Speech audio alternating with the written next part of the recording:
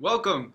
Thank you for joining us here at AmazingLove.org. And, it's been a dream of mine to reach people all across the world with a message of Jesus and His love. And so whether you're joining us from near or far, so glad that you're here.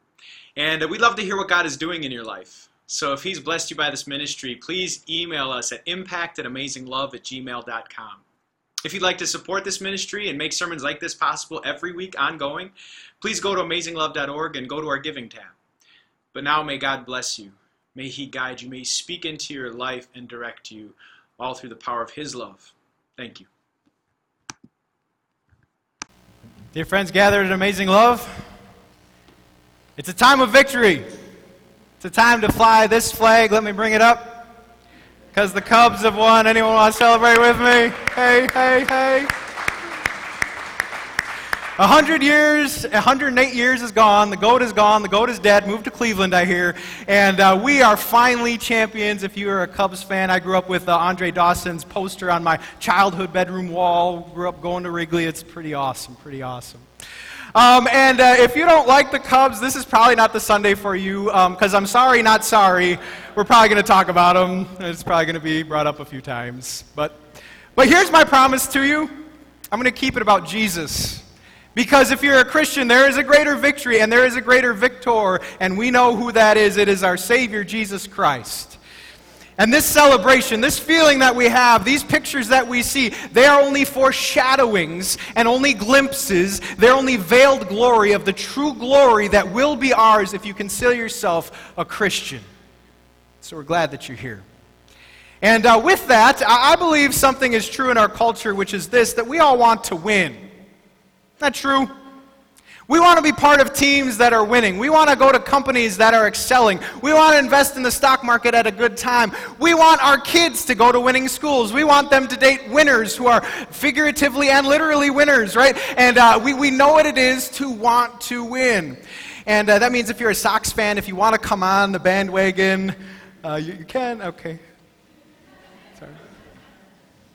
We know what it is to want to win, and I consider sometimes the difference of what makes a winner versus a loser, and I consider the World Series, and it's very sometimes a slim thing that differentiates between winners and losers. A little bit about the game. You could consider the timing of certain things. Now here I don't think Joe Madden always helped with the timing of when he had pitchers come in or come out, but anyway, the timing of a Ben Zobrist hit in maybe the 10th inning, or the timing of Schwarber coming back for the World Series, or just the pitching staff. It was maybe a little bit deeper, but we consider what separates sometimes the winners and the losers, and sometimes it's very slim, and you've got to figure that out. We've come here to consider, though, spiritual matters. And one thing I want to be real with that is probably not socially acceptable and probably is not politically correct is something I'm going to say, and it's going to strike you like, Pastor, should we even say that? Do you know that there are winners and there are losers spiritually? There are winners and there are losers spiritually. Now, if I was a political candidate, I wouldn't run on this platform. I wouldn't get elected, right? You know that. Because you know the age in which we live almost tells us it doesn't matter what you believe. It doesn't matter what you do. You want to worship Allah, Buddha, they're all the same. You want to worship aliens who have come down from space and are going to give you a better life and free from sickness, that works too. It all just leads to the same place. It all just works in the end. You take that thought to its final destination. Why would we be here if that is true? Why would the church exist if we all win in the end? My friends, I tell you not something that comes from me and not something from this church, but I tell you what Jesus said. Jesus came into the world and said, there is a difference. There is a narrow gate that people enter who truly win, but there is a wide gate for those who end up losing. Look at the words of Jesus. He says, enter through that narrow gate, for wide is the gate and broad the road that leads to destruction or losing in the end. And many are entering through it. But small is the gate and narrow the road that leads to life. Only a few find it. So the question then is, if there are winners and losers, and remember, I didn't say this, Jesus did. What's the difference? What's the difference between those who win and those who lose eternally and spiritually? And what I believe you'll find the answer is in our lesson for today, in our discussion for today. Sola Fide is the difference. Faith is the difference. You see, it's not about morality. If you've met people from different religions, there are very moral people, even in other religions. I'm not sure if you've ever met a Mormon. It's not about being better than someone, even though I'm not trying to excuse sin at all. And it's not faith in just anything. It's not faith, again, in Scientology, which believes in aliens. It's not faith in a sacred cow in Hinduism. It's not faith in Allah, which is a different God than what Christianity proposes. It's not faith in any of these other options as it is in the one named Jesus, the Messiah. Jesus said this. In the book of John, he said, "Whoever believes in him," the Messiah, Jesus, "is not condemned, but whoever does not believe stands condemned already because they have not believed in the name of God's one and only Son."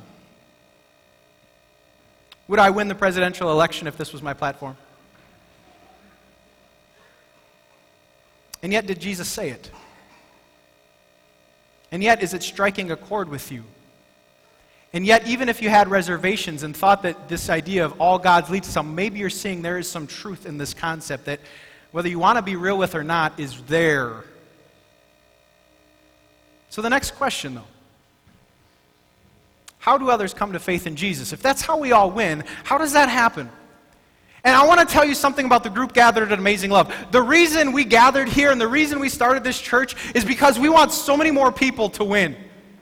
It might be true that people will lose, but we don't want that to happen to anyone. We don't want that to happen to you. We don't want it to happen to anyone in our family, anyone in this community, anyone in this country. We are here so that as many people as possible can know that through Jesus you can win spiritually and eternally, because everyone lives somewhere forever, and that can be yours. That's why we're gathered. But how does it happen? Well, we're in this series called Mighty Christian Lutheran, and we're channeling our inner superhero. And I believe that if you follow Jesus, you have something super about you. You have the potential to have a superpower that just changes the world. And if you were here the first week, you heard this. You heard that you have a super word that the world desperately needs.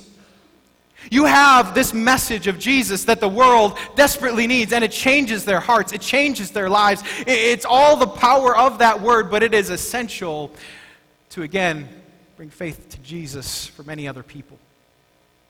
So let's consider more of the faith life and more how we get it and more about sharing this word as we dive into Romans chapter 10. Now, usually I try to keep things concise so that you'll, really, just hear certain words and it'll just hit home. This is like a big, broad section, and I didn't know how to cut it up any other way, so I'm sorry. So I'm going to read some passages, and I might talk about some of them, but bear with me as we get into it and we dig it apart. I know it's longer, that's why I say that. So first, verse 1. "Brothers and sisters, my heart's desire and prayer to God for the Israelites is that they may be saved." I'm going to pause there and just ask you, when's the last time you've been praying for someone else's salvation? Is there someone on your heart that you want to come over to the winning team to believe in Jesus? I believe if it's been some time, you need to ask yourself, what's the problem? Because this is our goal as Christians, to have on our hearts many people who still need this message, and pray for them vigorously, and do whatever it takes that they might know Jesus as Savior. This is what we do as followers of Jesus. It's what Paul did when it came to the Jewish people. He goes on, "I can testify about them. They're zealous for God, but their zeal is not based on knowledge."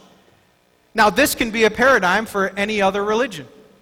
There is zeal, but that zeal is not based on the knowledge that comes from God. That zeal is based on the wisdom of man.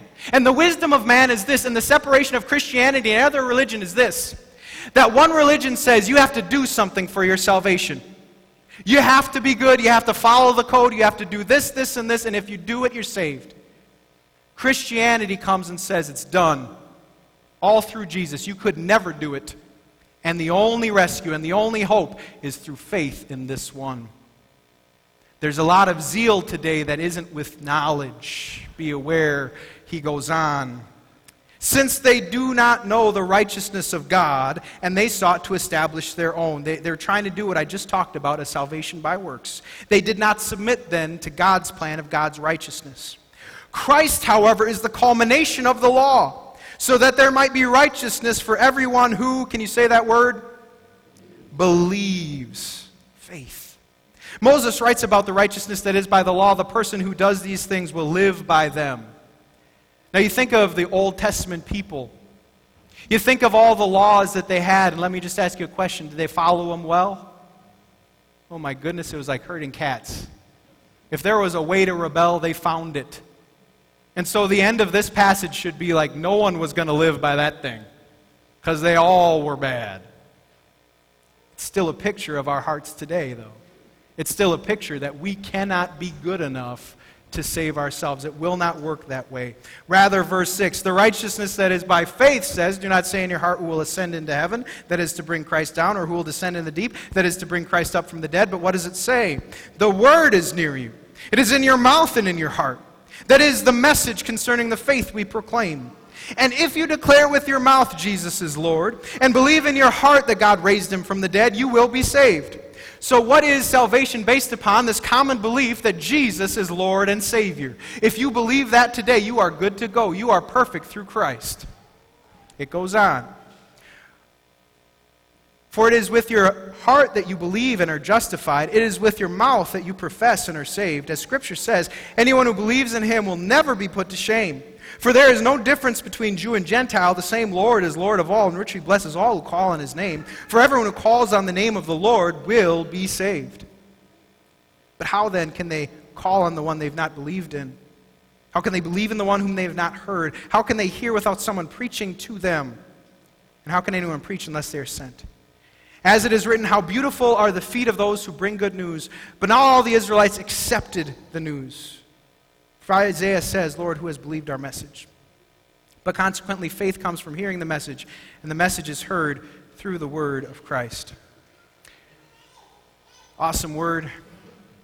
We get to dig into it a little bit today.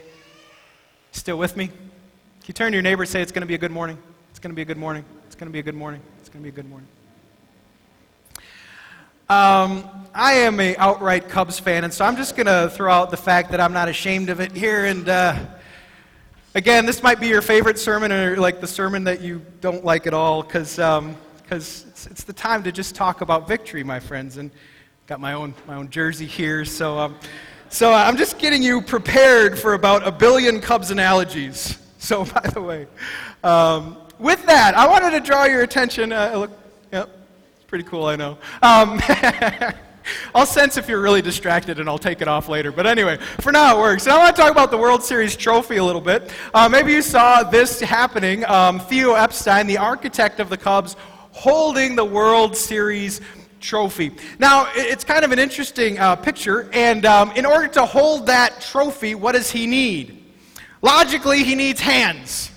He needs hands in order for it not to fall off his head. He needs hands to grasp it. And if you saw other players, they were all sharing this through their hands and holding it with their hands. Well, I have a point here. What we're talking about today is holding on to a victory. We're holding on to something that Jesus has won. Let me modify this picture just a little bit. See, Jesus, he won for us a trophy. If you believe in Jesus, you have forgiveness of all your sins. You have righteousness this day, forgiven, clothed with Christ. You have eternal life. But the only way to hold on to all those things that are available, to hold on to the trophy that is ours, is through faith. See, faith is the hands that hold on to the victory of Jesus. That's the first point. That's what faith is. Faith is simply receiving. Believing is receiving. Faith is hands that hold everything that he won. I consider verse 4. Verse 4 says, Christ is the culmination of the law, so that there might be righteousness for everyone who what? For everyone who votes a certain way. No. For everyone who's a really, really good person. No. For everyone who's a Cubs fan. Kind of. No. For everyone who, we already said it, believes. That's what makes faith so essential. This illustration of faith being the hands actually wasn't created by me, but Martin Luther referred to it this way. Martin Luther said, "Only faith apprehends the promise, believes the assurance God gives, and extends the hand to accept what God is offering." Faith, again, is the hands that hold. Now, what I love to consider, and this is really why I came, sometimes, I know I preach about heaven before, but I never get over the fact of what is coming. Do you know what I'm saying? Like, none of this makes sense if I don't keep my eye on what's coming. And I just need to let you know again what's coming, okay? As the Cubs went from lovable losers to World Series winners, I don't care if you feel like a loser today. I don't care if you're down and out today. I don't care if the battle seems too much for you today. I need to remind you that you have a victory that is already yours and will never be taken away. As we saw 5 million people come together in Grant Park, I need you to know there's going to be a rally that Grant Park cannot hold. A rally that only heaven can hold, where a multitude comes together from every language and every tribe and every age and every people, and they all come together to sing a much better song.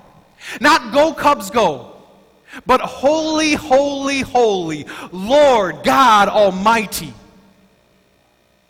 This is our party. And I need to tell you, the weekend won't cut it short. And a job won't cut it short. And responsibilities or a new season won't cut it short. This victory will go on forever and ever. And we will never get sick of celebrating the victory of our God and of our Lamb. It is coming. And as sure as the World Series is here today, it will be so sure in our own hearts and our own lives and our own reality and experience. You need to know this victory that is yours. If you're not a Christian, first of all, welcome. Welcome online. Welcome to this group. We need to tell you that regardless of your past, this victory is for you. It is. When Jesus died on the cross, he had you in mind. When Jesus lived perfectly in your place, he had you in mind. When he rose from the dead, about that victory party, he had you in mind to assure you this is for you. This gospel is for you. May God so convince you through this word that it's true, that it's yours, that it's here. May God give you faith. So we got victory. And we got hands to hold it through faith. Faith just says what Jesus did for the world. No, he did for me. He did for Dustin Bloomer. So I will have that victory. But now we need to talk a little bit about how that faith came. How is faith coming? Verse 17, please look there with me. It says, consequently, faith will come from hearing please say that word, the message. So what we understand about faith is that faith comes through the word, which is why we love it when we gather together to hear the word. This is why we love it, which is why if you were here last week, we said if you don't have a Bible, get a Bible, and that same offer is here today. And we need you to be reading the Bible. If you are not reading the Bible, your faith is limping along. We need you to come regularly to hear that word because it's that word that strengthens faith. You know, there are a couple other things that are not in the lesson that strengthen faith. I want to talk about them real briefly. Baptism is one that can strengthen faith. When Paul was told to be baptized, he said, "Get up, wash your sins away." And wherever there is forgiveness of sins, there's also faith increased. Communion is another thing that we celebrate here at Amazing Love. We love it because of how it gives us forgiveness. Do this for forgiveness of sins. And whenever you have forgiveness of sins, you have faith increased. So again, feed the faith. And if we use the word and use the sacraments, you know what it'll be like? It'll be like this commercial. I want to share with you a really quick commercial. It's kind of a goofy commercial. Here it is. Check this out, bro. What's that, Brohim? I switched to Geico and got more. More savings on car insurance? Yeah, Professor, and more. Like renter's insurance. More ways to save. Nice, Bro-Tata Chip. That's not all protein shake. Geico has motorcycle and RV insurance, too. Ooh, that's a lot more. Oh, yeah. I'm all about more Teddy Roosevelt. Geico. Expect great savings and a whole lot more. Love it. Protein shake. Yeah, it's you guys. Anyway, when we use that word, We are doing spiritual curls, and we will get more. It is good, not so much to be a ripped person, okay, that's okay, but it is good to be a ripped Christian, that's for sure. It is good to have some spiritual muscles and not be a flabby man, all right? So let's get that more. But sometimes, I don't know if you've ever had this thought. I know you have it physically. Have you ever been working out and you're like, what if I get too muscular? You know what I'm saying? Like, because it's working for the first time and you're like, I'm going to have those bulges and I'm not going to buy regular clothing. And sometimes, you just worry about, the hardship of being too muscular. I know I can relate to it. I'm just kidding. Anyway, and, sometimes, do I really want to be that strong, right? I think the same debate happens at Christians. I think it does. I think, like, Pastor, you tell me to be strong, but why do I want these spiritual muscles? I'm not even sure they're going to fit in my life. Let me give you a reason why. Here it is. Because I believe as you get spiritual muscles, the stronger faith that you have, the stronger the sense of victory in your life. The stronger faith, the stronger grip of the sense of victory in your life. The goal and the culmination of the faith is not in what we do. It's in the peace that we have. And I talk with people all the time who are wrestling with peace. I talk with people all the time who are wrestling in believing it'll work out. Wondering how they're going to get through. I got to tell you, read the Word. You want muscles to be able to handle that situation? There is no other way possible than having a stronger faith, because when you have a stronger faith, you have a stronger grip and a sense of peace in your world. Be in the Word. I don't know of how any other way to get through. I don't know how any other hard circumstance works. I don't know how any other hard marriage or hard workplace or hard relationship works. I have no other answer other than you better get a stronger faith, because that stronger faith will give you a stronger grip on the power that you need, which is from God. The fruits of the Spirit are this: love, joy, peace, patience, kindness, goodness, faithfulness, gentleness, self-control. And having these in abundance comes to us through faith. The Spirit works them through faith as we use that word. What if we just had more love? What if we just had more joy? What if we just had more peace? They're possible as we do the spiritual workouts. But let me ask you, how often do you prioritize your spiritual workout? When pastor's not looking or telling you to read your Bible? Is it something you just head nod in church? Or is it something you walk away with and say, I probably better do this, shouldn't I? Because my life is not that easy. When pastor isn't herding you in, are you saying, I better get to church? Because my faith needs this. I need to hear of the victory, because I've lost some peace. Isn't it true? It's so easy to neglect the Word. And this is what we want to repent of once again. We want to say, God, I'm so sorry I've missed opportunities to know you and seek your face. Because the reality is, if this goes on long enough, that victory could even slip from our hands. You could get to a point where your faith life, you no longer care what Jesus did. You no longer care what is coming. You no longer care about anything other than this world, and that will be disastrous. Sometimes I talk about faith as in pet life. And how many of you have pets? Pets. I have a cat named He-Man. What I've observed in my year with He-Man is that if I feed him and if I give him treats, he's pretty amiable. He's an okay cat as far as cats go. They're not as good as dogs. I get it, okay? But if I miss a feeding, he gets a little ornery. And if I would never feed him again, what would happen to my pet He-Man? He would die. Your faith is that cat. If you feed your faith, you will be enough. You will have enough. You will get through it, and God will be there just to guide you. But if you stop feeding it, you'll get weaker. And if you never feed it again, it can die.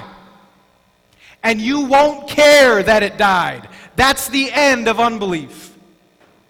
I need to warn you, because the faith that has been given needs to be cultivated. That faith is too precious. And so what we do, my friends, is we fix our eyes on Jesus. That's the only way life works. We fix our eyes on Jesus. For when we do, we know that even though I have failures, I have forgiveness. When we do, even though we know we're covered with sin, no, I'm clothed with righteousness. When we do, we stop navel-gazing of how can I handle it, and am I good enough, and did I do enough, and say, no, he did it all, and with him, I'm okay. That's the gospel of the Lord. But dear friends, fix your eyes. Keep the faith. This is for us. You know, it's interesting. One of the quotes that really resonated with me about Martin Luther is this one.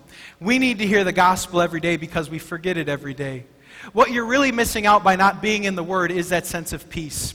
What you really default to is, I better be good and it better be about me. We need that gospel of forgiveness every day. And one of the things I learned about Martin Luther, one of the great things about him is that he took God seriously. He took God seriously. If you do some research about how seriously he took God, there came this moment called the diet of worms, which sounds like the worst diet ever invented. Like the Atkins diet is nothing compared to the diet of worms. But anyway, that's a bad joke. The diet of worms, and he was said, Luther, if you don't take back what you said about God, take back what you said about Jesus, then you are going to face death.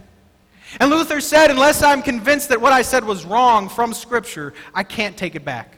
I don't care what you do, I have to stand here because I take God more seriously than the threat of death. Now, for the world we live in, we love humor, and I love humor as much as the next person. In fact, I love belly laughing. I love laughing until you're crying in tears. In fact, if you want to laugh, Jeff Foxworthy did something talking about kidney stones. Just Google it. Like, I had a ball because I had some kidney problems anyway. He nailed it on the head. And while I enjoy good humor, maybe there's an area of our life and the area of your life where we can take something seriously. Maybe it could be known about us at Amazing Love who follow Jesus that, yeah, there are some things that are just off limits because it's just too serious. They tend to take the faith pretty seriously. They tend to take Jesus pretty seriously. We don't have to take ourselves seriously. We can laugh and have a good time, but maybe it could be known of us that we take this faith life seriously. That would be good. As we continue, I consider different things that God would want from us from a serious faith, and that the Bible actually refers to. And to get you back in it, I know I haven't used a Cubs analogy in a while, so I thought I would use a Cubs analogy. Isn't it amazing how many Cubs fans are coming out of the woodwork? You know what I'm saying? I was watching some of the parade, and they interviewed this guy from Indiana who came all the way over the parade. And he's like, are you a Cubs fan? And the news reporter asked, like, yeah, I'm a Cubs fan. And then the second question was, did you watch the World Series? You want to know what he said? No! No, didn't catch the World Series. Now, okay, he's still there at the parade, but is he really a fan if you didn't watch the World Series? I'm going to press a little harder and say he just wanted a day off. Right? He just wanted a 3-day weekend and enjoy time with family because that's not really good fandom, okay? And sometimes you're surprised at all of the Cubs fans that are coming in your world. I never knew. Now, we might surprise people with our sports allegiance. And again, you can jump on the bandwagon. That's not bad. In fact, you're invited. But I don't think it should ever be a surprise to the people who know us that we're Christians. That's how serious we should take the faith. This is the next point. It should never be a surprise to others that we are Christians. In fact, it was never God's goal for you to be like secret agent Christian. You know? How can I navigate the world by never being known? You know? Not going to find me out, right? Incognito Christian was never ever the goal. Rather, speaking about him regularly, proudly. Look again at a passage. It says, verse 9, if you declare with your mouth Jesus is Lord, and believe in your heart that God raised him from the dead, you will be saved. There's something that needs to happen with our actions. We should be loud and proud about the faith. We should talk about it regularly. And so I believe also that the world needs us to be loud and proud with the faith. How else are they going to come to know him? How else are they going to know Jesus as Savior unless we as Christians go with that message? So what are you doing right now to be loud and proud? Are you inviting others to church? Are you telling others how God is working in your life? Are you telling the gospel, maybe John 3:16 or the bridge or the gospel globe? Are you thinking about how to be loud and proud about it? Because God says when you do that, man, you got some beautiful feet. And I love that analogy because God says today, I got beautiful feet. You know that? And that's because I get to stand here and tell the message of Jesus. And I've never had a pedicure. I get the concept. You take a scalpel and you make them really soft, and then you have a flower on the big toe, if they really do it well, and all that. And I may not have had a pedicure, but God says I have beautiful feet. Do you know you can have beautiful feet?